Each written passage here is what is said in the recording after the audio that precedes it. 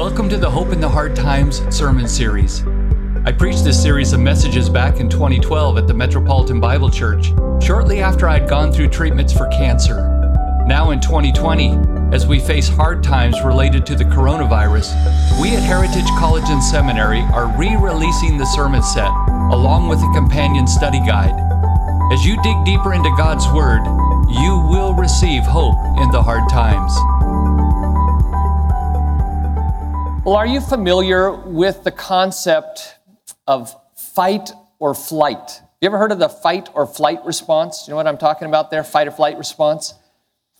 Fight or flight response speaks of changes that happen in our bodies whenever we find ourselves in danger, especially suddenly in danger. Like the moment that you perceive that you are in a dangerous situation, your body begins to automatically take action. Adrenaline and cortisol are pumped into your bloodstream.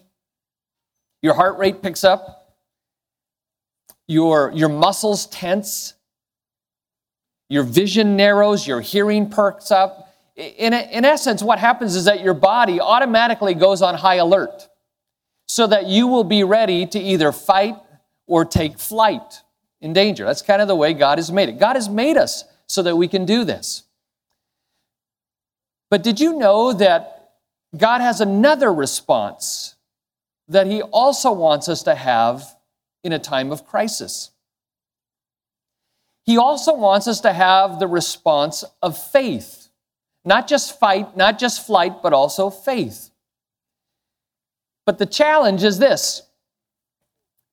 The fight or flight response kicks in automatically. Like if you're in danger, if you're in a tough situation, automatically, involuntarily, unconsciously, your body will begin to react that way. But the faith response is different. Faith isn't necessarily easy or automatic or involuntary. In fact, the faith response in crisis is something you have to choose, consciously choose. And the faith response is even more crucial and more critical if you are in a crisis that's not just a short-term emergency, but a long-term challenge. You see, the fight or flight response works really good in the short run, but it doesn't work well in the long run. Like if you stay revved up and you stay on high alert for a long period of time, what happens? Well, eventually you just kind of fry out, you burn out, you kind of wash out. But a faith response can actually help you, especially in a crisis or a difficulty that hangs on, because the faith response slows down the RPMs that are going inside of you. The faith response actually calms you down and lets you find some rest in the middle of some stress. A couple of weeks back here at the Met, we launched into a new series that's called Hope in the Hard Times. And as I hear the stories of the folks that attend this church, I am very mindful of the fact that many of us here, maybe most of us here, have either recently been through or are currently in the midst of something that would qualify as a hard time. There's something in our life that is adding great stress and pressure to us. And the problem is that when we go through those hard times, inwardly, we start to rev up. And our hearts get agitated and we get anxious. But God wants something different from us. He wants us to be able to experience a growing sense of peace that replaces that inner turmoil we feel when we're in the middle of a hard time. He actually wants us to move to the place of rest, faith rest, even when we're under duress. Most of you know this past year has been filled for Linda and me with a challenge that did not quickly go away. Kind of been walking through our own journey, our own hard time. And one of the lessons that we became aware that God was trying to build into us was how to find rest in the middle of it, even before it was over. And this morning, I want to take you to a passage that God used in my life to begin to teach me more about this concept of resting in the middle of hard times. This concept of having a faith rest. Now, I must admit to you that it's not like I feel I've learned this lesson all the way. I'm still very much in process of learning it. But God has been working in me, and I think my wife would say the same thing. God has been working in us to teach us more about moving towards rest, even when you feel under stress. This morning, I want to take you to a passage that tells the story of a man who started out with that fight or flight response, but as we watch his story, he moves to the faith response. He starts out literally running, but he ends up resting. And his story has a lot to say to you. It has a lot to say to me about what it means to experience quiet rest in the middle of hard times. Anybody else here interested in that? I mean, that's something we all long for. It gives us hope. So today, as we continue to talk about hope in the hard times, I want to talk to you about a quiet rest. And to do that, we're going to look at the story, a part of the story of a man named Elijah. His story is recorded for us in the book of 1 Kings. And today, we're going to look at one chapter of his story that's recorded in 1 Kings chapter 19. So would you turn there and let's talk about a quiet rest. 1 Kings 19. If you need a Bible here, we have some blue Bibles here and in the Fellowship Center. And in the blue Bibles, it's page 255. Today we'll be in 1 Kings 19. I want to talk to you about the whole idea of finding rest in the middle of a time of great stress. How do you move from fight or flight to faith? How do you move from running to resting? What does that look like? I think the Lord has some things to teach us through one of his faithful servants, a man named Elijah. Let me pray for us, and then we'll look at this wonderful story together. Father, this morning as we sit here together, some of us are in the middle of situations that still keep us agitated and anxious.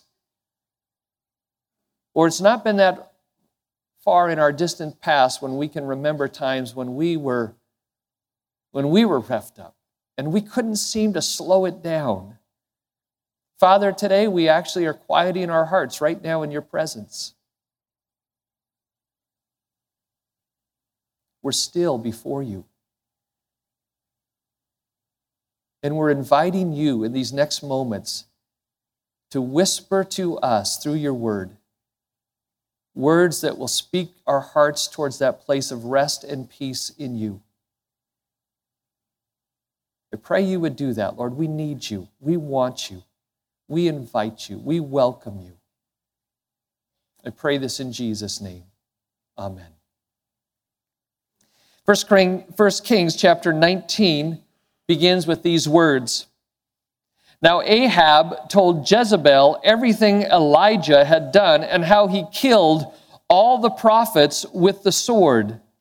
So Jezebel sent a messenger to Elijah saying, "May the gods deal with me, be it ever so severely, if by this time tomorrow I do not make your life like that of one of them," one of these slain prophets. Verse 3, Elijah was afraid and ran for his life. Those opening verses in Elijah's story here tell us something that we already have figured out about hard times. And it's simply this. Elijah's story reminds us of something that's true of our story. It's simply this. Hard times can get us running. Hard times can get us running. When we hit these kind of crisis moments, fight or flight kicks in, and we can start running like Elijah did. In fact, we can start running in several different ways. There's several ways we run. First of all, in Elijah's story, we see that we can start running scared. Elijah is running scared. Verse 3, when he saw, literally it says, or the NIV translated, Elijah was afraid and he ran for his life. He's running scared. Now he has good reason to be running scared. Verses 1 and 2 tell you a little bit of what was happening that triggered this response of flight. And what we find is that Elijah had just found out that there was a credible death threat against his life. Jezebel, the queen, had issued a threat, a warning to say, hey, in 24 hours or less, I'm taking you out. I will take you down. Now, the reason she did that To know the reason she did that, you would have to read the previous chapter, chapter 18. Chapter 18 contains one of the most dramatic stories in all of the Bible. I mean, it's one of the, most memorable stories in all of the Bible. It tells the story of Elijah's confrontation with the prophets, the false prophets, on Mount Carmel. Are you remembering any of that story? Essentially, what happened was that Elijah faced down 850 false prophets, 450 prophets of Baal, or we often say Baal, and then 400 prophets of Asherah, the goddess. And it's Elijah against 850. And what they do is they decide to have a showdown on top of Mount Carmel to determine which God is supreme. Is the Lord supreme or Baal supreme? Because the Israelites had been swinging towards Baal. So what happens is all the people gather, at least a lot of people gather, including the king, Ahab, and the 850 false prophets build an altar. They put a sacrifice on top, and then they begin to call upon Baal, who, by the way, was called the Lord of Fire. They begin to call upon him to send down fire and to torch the sacrifice, to show how powerful he is.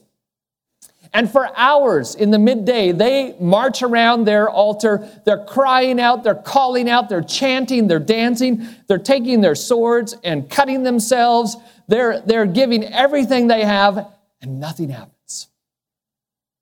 So when they kind of finally spend themselves, Elijah steps up and he rebuilds the altar, puts a sacrifice on top, and then just to show that there's no tricks going on here, he has the altar drenched 3 times with jars of water. So there's water everywhere.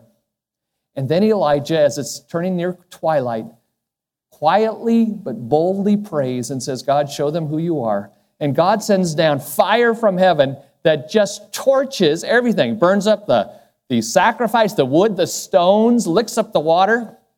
All the people say, whoa, the Lord is God, the Lord is God. Elijah steps forward and says, then those prophets are false prophets. Seize them. And these 850 prophets are put to death on Mount Carmel. Well, that night, Ahab goes home, and Jezebel, his wife, says, hi, hon, how was the day at the office?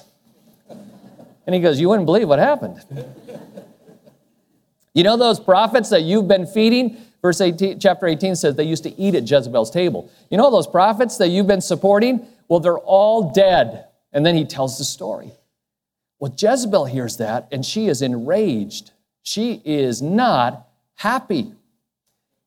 And when Jezebel ain't happy, right? Ain't nobody happy. And so she sends word to Elijah, says, listen, pal, may the gods do to me if I don't take you out by tomorrow. That's not a real bad threat because her gods couldn't seem to do anything anyway. But anyway, she makes this threat and say, may the gods be severe on me. If I don't take you out, I'm taking you out. Elijah hears that, and fight or flight kicks in. He perceives danger, and he begins to run. Verse 3 says he goes down to Beersheba. Now, they're up in the north. Mount Carmel's in the northern part of Israel. He goes about 90 or 100 miles south to Beersheba. Why does he go there? To get away from the threat. He's trying to put as much distance as he can between himself and danger. Now, when we read that, I don't know about you, but I don't feel like, wow, condemning of Elijah. I think, well, I'd probably be running scared too. Like when you're in a crisis, isn't it your response to say, I want to put as much distance as I can between me and the problem? You may not get in the car and drive 90 miles south to Potsdam or wherever it is in New York that would be. You may not run physically, but inside you start running. And you start thinking, how can I get to safety? See, hard times can get us running. They did for Elijah. They can get us running scared. The problem is sometimes you can't outrun hard times, no matter how fast or how far you run. And that's what Elijah finds. He runs, and all he does is run down. He runs himself out. He wears himself out, and he ends up in Beersheba pretty much running out of hope. And that's a second way that hard times get us running scared, and ultimately, when we keep running, we can wind up running out of hope. Look how it happens for him. Verse 3, please. When he came to Beersheba in Judah, he left his servant there while he himself went a day's journey into the desert. He came to a broom tree, sat down under it, and prayed that he might die. This is what he says, I have had enough, Lord. Take my life. I'm no better than my ancestors. So Elijah comes down 90 miles or so south to Beersheba. Beersheba is located in the Negev desert. It's a dry, arid place. He leaves his servant in town, and then he goes a day's journey out into the no man's land, out into the wilderness. So he's as far away from danger as he knows how to get. But all he's doing is running out of hope. He sits down under a broom tree, looks up to heaven, and essentially says, Dear God, take my life. He's despondent. He's discouraged. And he prays a prayer that he doesn't really mean. Right? When he says, Lord, take my life, he doesn't really mean that. If he really meant that, if he really wanted to die, all he needed to do was to stay up in the north where Jezebel was, and she would have gladly honored his request, right? So what's he saying when he says he wants to die? He's just saying, I'm hopeless. I see nothing here. And it's the same thing for us. When we start running out, from problems, they don't go away, and eventually we just run out of hope. And we find our own little broom tree in our own little desert, and we may say and we may pray things that really we don't mean, but they're an expression of the fact that we feel hopeless. You ever prayed like that? Me too. I mean, we get there. So Elijah starts running scared. He's running out of hope. If you go into verse 5, we find another way that he gets running, and we get running too. He's running on empty. Verse 5. Hard times can get us running on empty. Look at how spent he is. Verse 5. It says, Then he lay down under the tree, the broom tree, and fell asleep. He doesn't even wait for God's answer, right? He says, Lord, take my life. And then before he really interacts with God, he's so exhausted, he falls asleep. And sometimes when hard times hang on for us and we start running, we're doing our best to keep going, but we're running out of hope. And finally, we just running on empty and we're spent. We're physically, we are emotionally, we are spiritually spent. See, hard times can get us running. Now, it may sound as though I'm saying that running is always a bad thing. But actually, there's a kind of running that's a good thing. We see that in Elijah's story if we continue in verses, the end of 5 down through verse 8. Look what happens next. There's a fourth kind of running that we see in his story, and this one's good. Verse 5, it says he fell asleep. Then it says, all at once, an angel touched him and said, Get up and eat.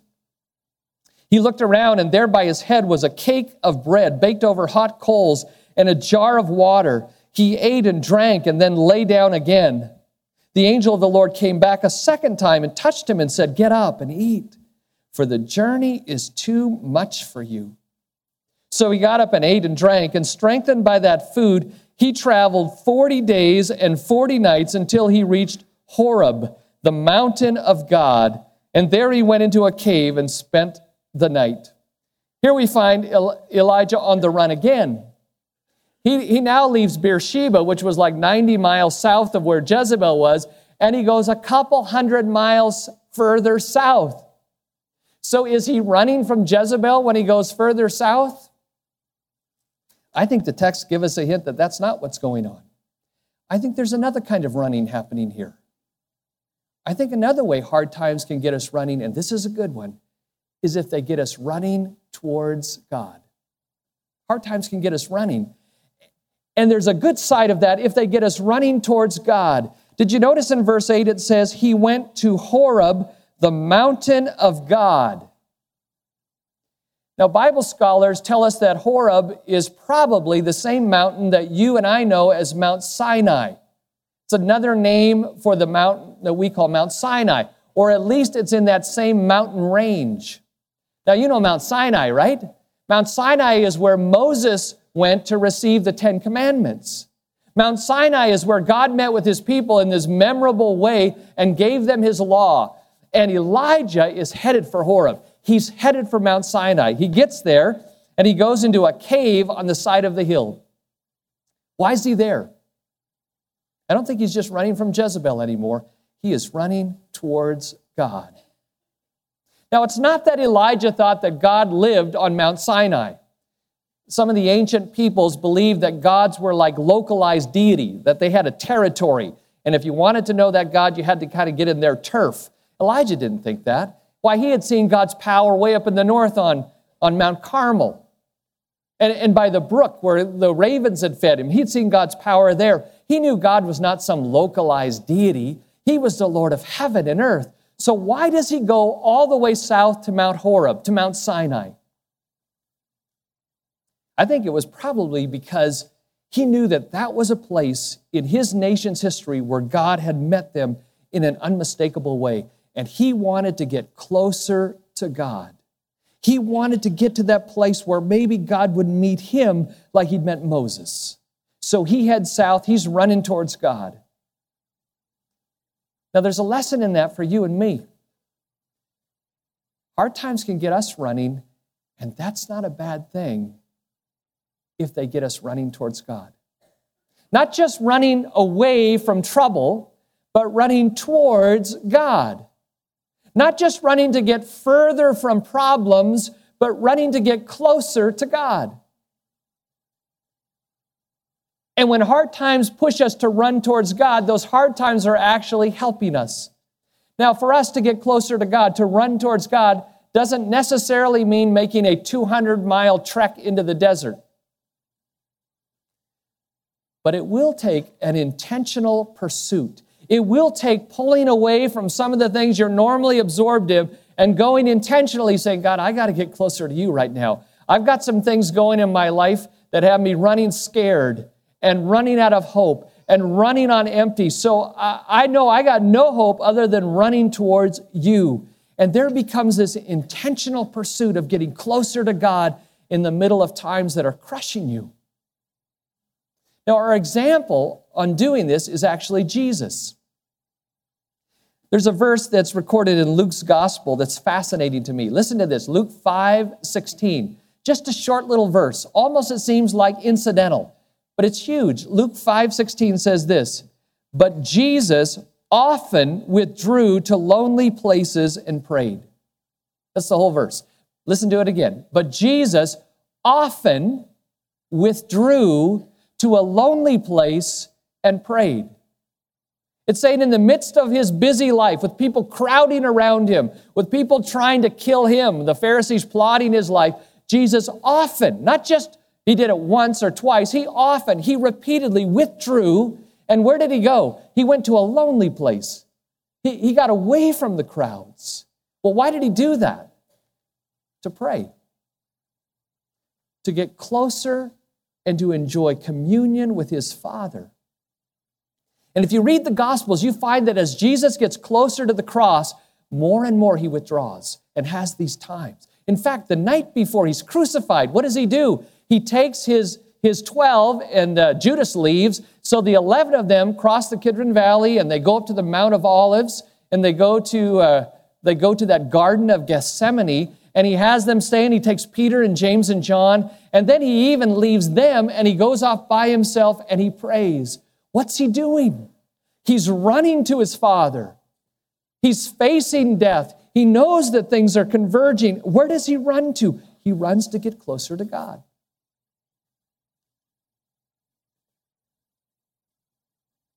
So let me ask you a question.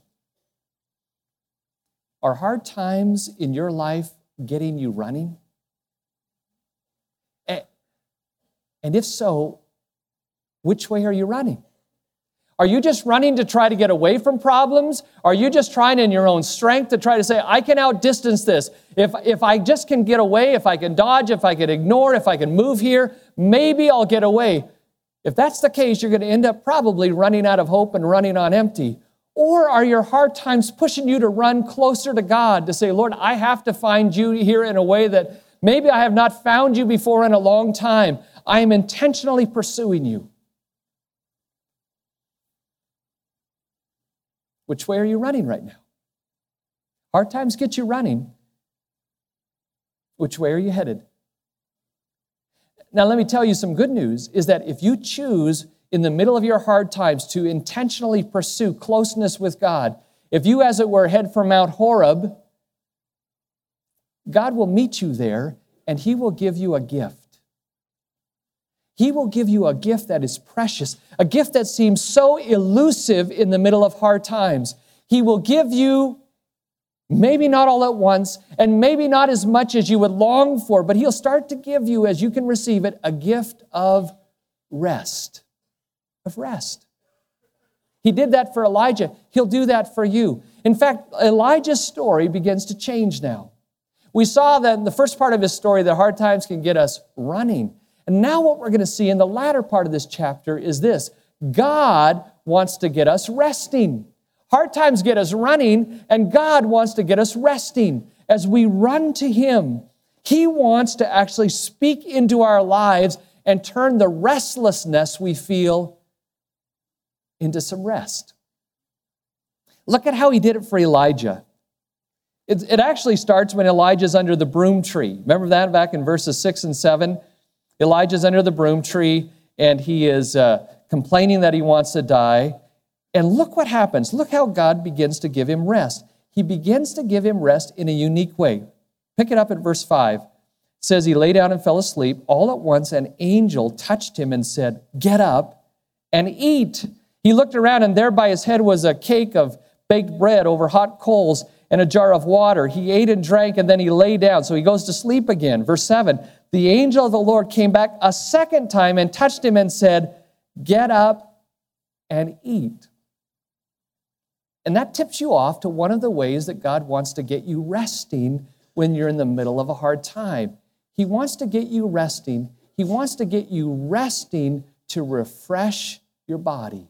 He helps us to be resting to refresh our bodies. God deals with us in a very practical, physical way, and He helps us to learn to experience some rest so that our bodies can begin to rest. Isn't it fascinating? Elijah had just prayed, Lord, why don't you just take my life? And when the Lord sends an angel to meet him, the angel doesn't deal with Elijah's grumbling, does he? He doesn't say, Elijah, what a stupid prayer that is. Elijah, what are you doing here? You've been running scared. Elijah, is that what a prophet of God is supposed to do? Elijah, right now you're embarrassing us. He doesn't say any of that.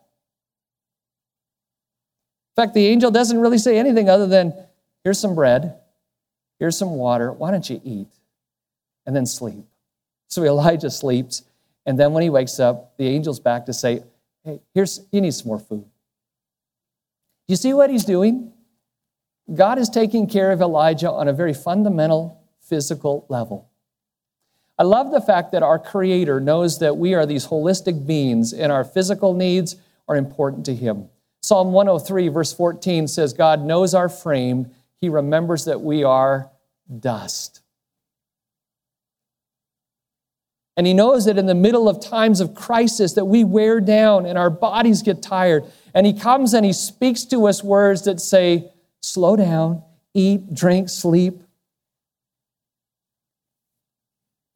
Last February, when I got the bad news about what was going on in my body physically, my health issues, right after that, like a few days later, we got word that my father had been rushed to the emergency out west, and that he was precariously hovering life and death. So I had stuff going on in my life and my dad, and so I was at the office here trying to find airline tickets to get out there as quick as I can. And Lou Ranahan stuck his head into my office.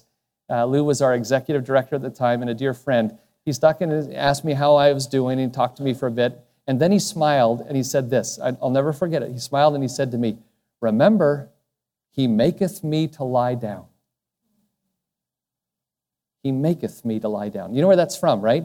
Psalm 23, the Lord is my shepherd, I shall not be in want. He makes me lie down. Evidently, sheep are not the smartest creatures that God made, and they might need a little extra help to even lie down. They get skittish, they get afraid, whatever it is, the shepherd sometimes has to make them lie down. And we humans maybe aren't a whole lot smarter. And sometimes God has to come to us and maketh me to lie down. Sometimes He brings things into our life that put us on our back, and He says, listen, you need to slow down, eat and sleep and drink. Somebody once said that sometimes the most spiritual thing you can do is to take a nap. And God knows that. He maketh me to lie down. In fact, if we don't do that, if we don't slow down, if we don't allow Him to minister to us and speak to us physical rest, we just keep spiraling down and we get more and more exhausted. We get what Ruth Barton calls dangerously tired. During this time that we were kind of going through this, we read a book called An Invitation to Silence and Solitude by Ruth Haley Barton. Excellent book. Listen to what she says about being dangerously tired. See if any of this resonates with you. Barton says this: when we are dangerously tired, we feel out of control, compelled to constant activity by inner impulses that we may not be aware of. For some reason we can't quite name, we're not able to linger and relax over a cup of coffee. We can't keep from checking voicemail or email just one more time before we leave the office or before we go to bed at night.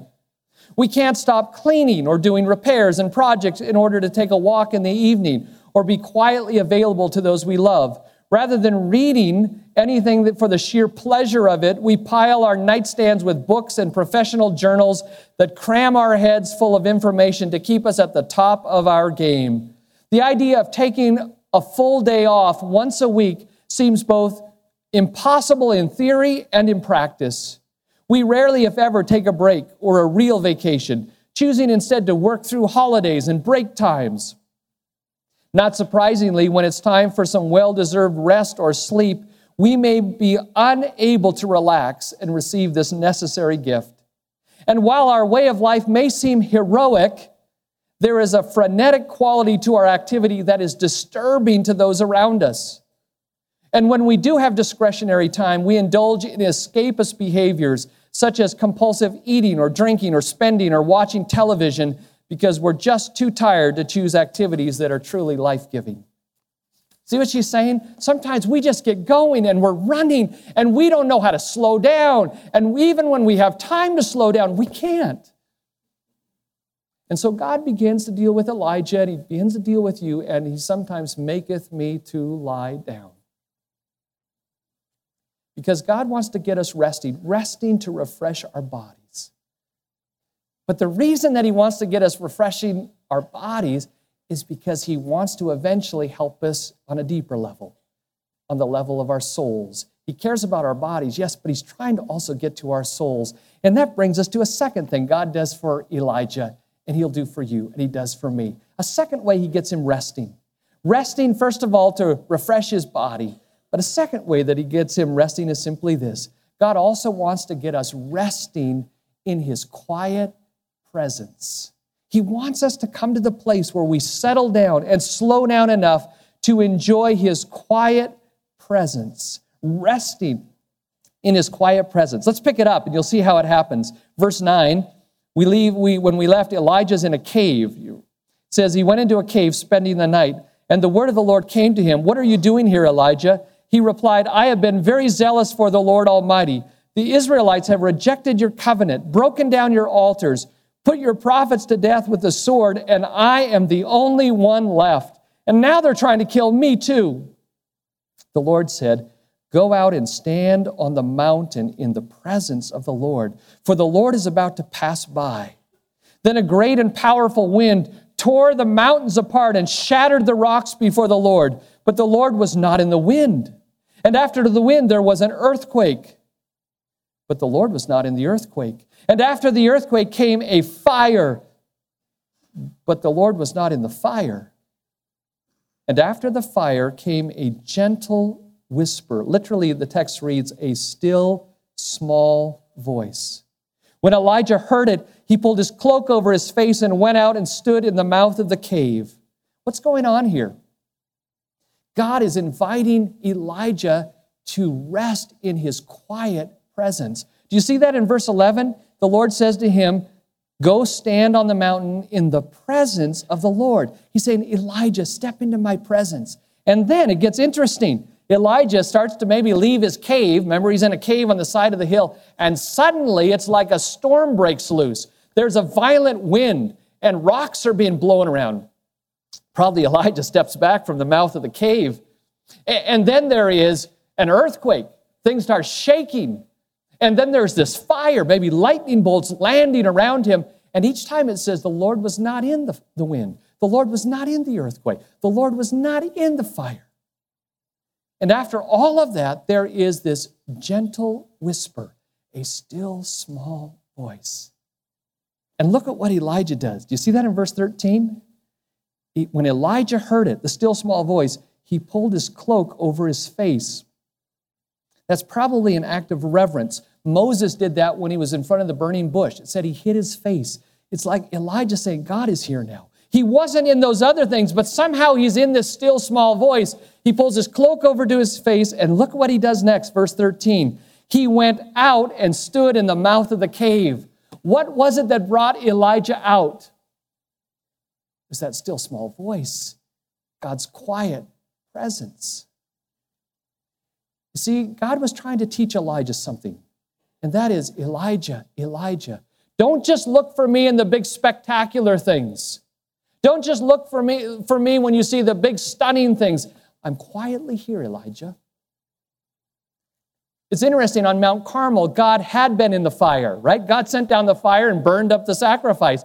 But here on Mount Horeb, God was not in the fire. He was in this gentle whisper. He was teaching Elijah that there is a sense when you are in the middle of a hard time, you also need to step into God's quiet presence and be still. Oh, reverent, cover your face, but still. Have you learned to step into God's quiet presence? See, a lot of us, we're used to commotion. We're used to noise and clutter, and we don't know what it's like to do what the psalmist said when he said, be still and know that I'm God. Some of us don't know what it's like to be like that little child in Psalm 31 where David says, I'm like a little child, a weaned child sitting on his mother's lap. My soul is stilled and quieted. Some of us just know what it's like rushing around. And God is saying, listen, don't just look for me in the big commotion. Be still. One of the things that I began to do over these last months is to carve out more time just to be quietly in God's presence. And it became one of the most life-giving rhythms for me. I would find a little time in my day, and I would just, if it was a nice day, I'd go for a walk, and I would just say, God, here I am. Can I talk to you for a little bit? I just need to know you're here. And I would pour out my heart, and I would just enjoy, as it were, the still, small voice of His presence. See, God wants to give you a rest that happens in your soul, but to do that, He has to let you know that He's there, and He's there often in a quiet way. So He gets us resting our bodies to refresh them, and then resting our souls in His quiet presence. But He does all of that to lead us to a deeper level of rest. There's a deeper level of rest. And you see that if you go on in verses 13 and 14 and 15. God's going to bring Elijah to a deeper level of rest, and this is where He wants to get you. He wants to get you not just resting to refresh your body, not just resting in His quiet presence, but catch this, He wants to get you resting in His sovereign control. This is where you really move into the faith rest. This is where you begin to settle down. This is when peace comes to you, when you rest in His sovereign control. Look at how He does it for Elijah. It's fascinating. God asked him a question. Pick it up there in verse 14 or verse 13. It says, a voice came to him, Elijah, what are you doing here? And Elijah says, I have been very zealous for the Lord Almighty. The Israelites have rejected your covenant, broken down your altars, put your prophets to death with the sword. I am the only one left. Now they're trying to kill me too. The Lord said to him, go back. Go back the way you came. Go to the desert of Damascus. And when you get there, anoint Hazael, king over Aram. Also anoint Jehu, son of Nimshi, king over Israel. And anoint Elisha, son of Shaphat from Abel Meholah, to succeed you as prophet. Jehu will put to death any who escape the sword of Hazael, and Elisha will put to death any who escape the sword of Jehu. Yet I have reserved 7,000 in Israel, all whose knees have not bowed to Baal, and all whose mouths have not kissed him. You say, well, what's going on with that? Here's what's going on. God asked Elijah 2 times the same question. He says, Elijah, what are you doing here? And both times Elijah gives the same answer. He says, God, everything's just gone south. Everything is terrible. I'm the only guy left. They're trying to kill me. Everyone's abandoned you. And then God says to him this, Elijah, you need to know something. You need to know I'm still in control. In fact, I am quietly moving. I'm going to send you back and you anoint this guy named Hazael. I've moved him to a position. He'll be the next king of the Arameans. And you go to Jehu. I've positioned him. He's going to become the king of Israel, and he's going to deal with Ahab's wicked house. And you're not alone. In fact, I want you to go anoint Elisha. He'll be your partner. You will mentor him, and he will succeed you eventually. And by the way, Elisha, I have 7,000 people. You think you're the only one? There are 7,000 that I have kept for myself who have not bowed their knee to Baal. You see what God is saying to him? He's saying, Elijah, I am working in that quiet whisper of a way that you have not seen. You think you're the only one. You think everything's out of control, but it's not, Elisha. I'm moving my people where I want them. And quietly, I'm reshuffling kind of the stage of history. And I have 7,000 people who've not become unfaithful to me. Elisha, I am in control. Elisha, it's not true that you're the only one. But I'm working in a quiet way. A gentle whisper of a way. A way you can't see. It's not the spiritual pyrotechnics that you saw on Mount Carmel. I'm working in a quiet way, but I am working, Elijah, and you trust me. You rest in my sovereign control. See, over these last months, there have been moments where I felt God was helping me rest in my body so that I could learn to rest in His presence. And in His presence, He began to speak to me and affirm to me that He was in control of my hard times. I looked back over my journal this past week, kept a journal over these last months. And there were days when I was waiting for results from biopsies and blood tests, when my heart was racing and I felt like running. And I just wondered, where is this going to go? But as I would come and be quiet in God's presence, He would begin to whisper to me, saying, I'm in control. You may not see it, but I'm working. It may not be the big spectacular ways you want, but you need to know I am in control. And I began to learn to surrender myself to that and say, God, I believe you're going to help me. Remember one of the days I was going to see the doctor and get the results of this pathology report. And I remember feeling really anxious. Well, what happens if it's bad news?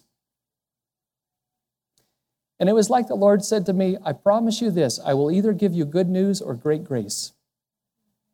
And I went to that appointment, and Linda was sitting there, and we had to wait an extra hour to see the doctor, and I couldn't understand. I knew people were praying for me, but suddenly my heart just was at rest.